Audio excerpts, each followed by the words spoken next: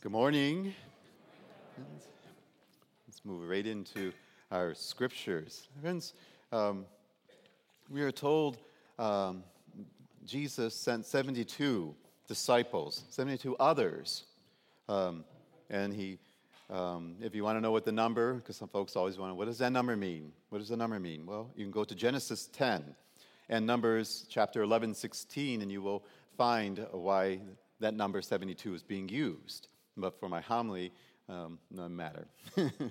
My friends, but Jesus does something. He sends them out, the others, issuing a set of instructions, and very rigid ones, too. And I think, well, I probably shouldn't complain as a priest in 2019 after reading what Jesus said to these.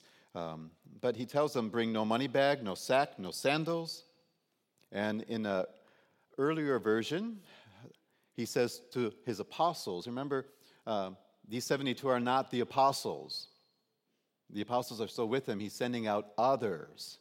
But he also says to the apostles, in addition to no money bag, no sack, no sandals, he tells them no walking stick and no food. Luke 9:3. My friends, to walk along the difficult paths, roads of ancient Palestine without a staff or a stick for balance and support, the person would run the risk of a sprained ankle, perhaps even worse, a broken one. Traveling through the open country where wild animals still roamed about without a staff to scare off or to stave off those predators would be very life-endangering.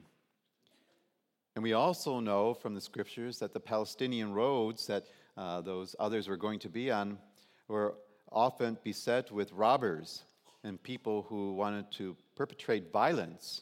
And we know this from the story of the Good Samaritan, found in Luke 10:30. A traveler without a stick to defend themselves was sitting ducks, if you will. Traveling without money, without food, left one's livelihood or sustenance to the kindness of strangers. Something that certainly would cause me anxiety, and I'm sure it caused them, the 72, anxiety. And journeying without shoes, because Jesus said, don't take any sandals with you. I don't even know what that means. I don't know what is that all about. Why in the world would Jesus put such restrictions on these disciples? Looking at it, he did so precisely to cast the early church's missionary effort in the light of a prophetic sign. If those he commissioned arrived safely at their destinations without any of these items necessary for such a journey, it would be a sign to that town and villages that God was prospering, or God's favor was with these men. It would also serve as a subtle yet powerful reminder to the disciples themselves that any success they enjoyed in their mission was given to God's intervention. And the scripture scholars who put that forth, I can buy that. I accept that. What other choice do I have? Because nothing else makes sense besides that. So, and Jesus sums up the situation very perfectly, the image of him sending out disciples as lambs among the wolves. In effect, he is telling them that he is sending them out with any natural defenses into a very hostile environment. And to people of faith, the clear implication is that God would protect them and provide for them and prosper them in the mission that was given to his Son. And it is also an indirect reference to the fulfillment of a prophecy given by Isaiah. It's kind of an odd way of looking at it, but there Isaiah foresaw the messianic time when the wolf would lie with the lamb and the panther would lie down with, a baby goat, but I think the word is kid, but I didn't want people to get confused. So baby goat, we'll use baby goat. And the calf would graze with the lion. This is Isaiah 11, 6 through 9. Also something that I posed to our professors in the seminary. And they said, oh, it simply reinforces the theme of urgency. Nothing is to get in the way. And no tasks, no chores, these other things are not to get in the way.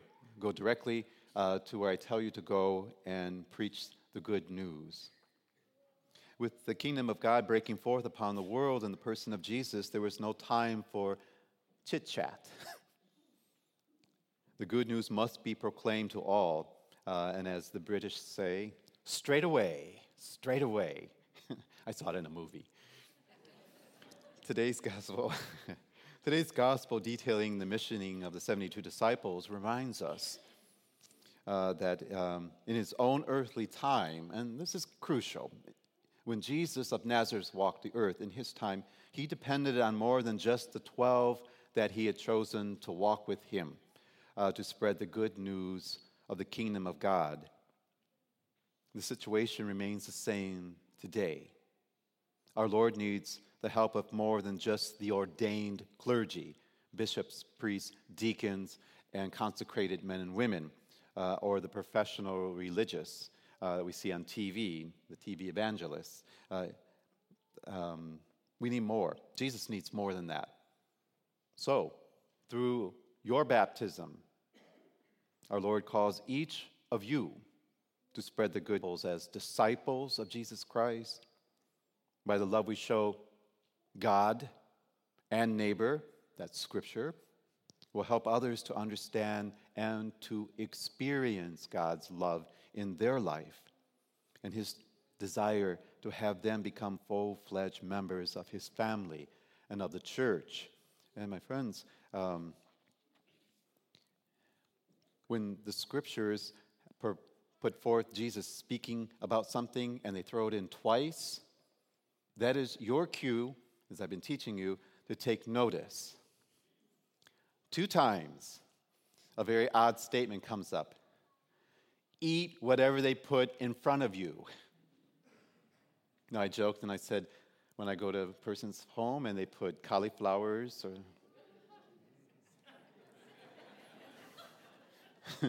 I will eat it, but I will not like it. But so is Jesus saying, be nice and just eat it? No, something else is happening. This is not just about politeness when you go to dinner. It is actually, remember, there was a very big problem in the early church when it came to Gentiles and Jews. Remember, the Jews said the Gentiles have to become Jewish in order to become Christian. And that meant the dietary laws. So there was a huge fight about that. And Paul brings up something in our second reading, and I'll go back to that. But there were strict dietary laws for Jews. And it's interesting because Jesus says, just eat what's put in front of you. So such considerations are not to be a matter of concern for the disciples. Just eat it. And remember, pork was bad to the Jewish people at that time. I don't have a problem with it. You put a plate of spares in front of me, and good luck trying to get that plate back. But you see, something else is going on, and you have to remember that this gospel was written after they had settled all the matter. And that was resolved at the Council of Jerusalem. You can go to Acts 15.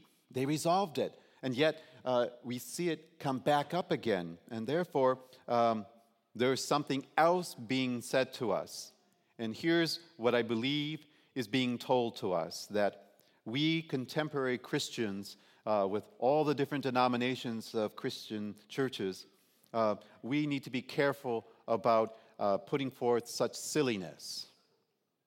If Jesus is saying, don't worry about the food, forget about that pork thing, just eat what's put in front of you, don't let that divide you. Don't let that be a problem. And we hear St. Paul say, circumcision, non-circumcision, let it go. That isn't important. We Christians today also have to, there are some things that are solid that we can't move from, but there are other things that make divisions just so stupid. St. Paul would say, forget about it. Not that. That's just trivial. That they were grieving, you were, let it go. So there's a very important teaching just right there alone. And it makes one wonder if some existing differences between the Christian churches are necessarily church divide work. There we go. I've explained most of it. There's much more, but I have to stop because Michelle Heitzman is going to come up and talk to us about discipleship. And she's going to talk to us about our youth program and a little bit about the confirmation program because the bishops have changed the age to 12. There we go. Come on up, Michelle.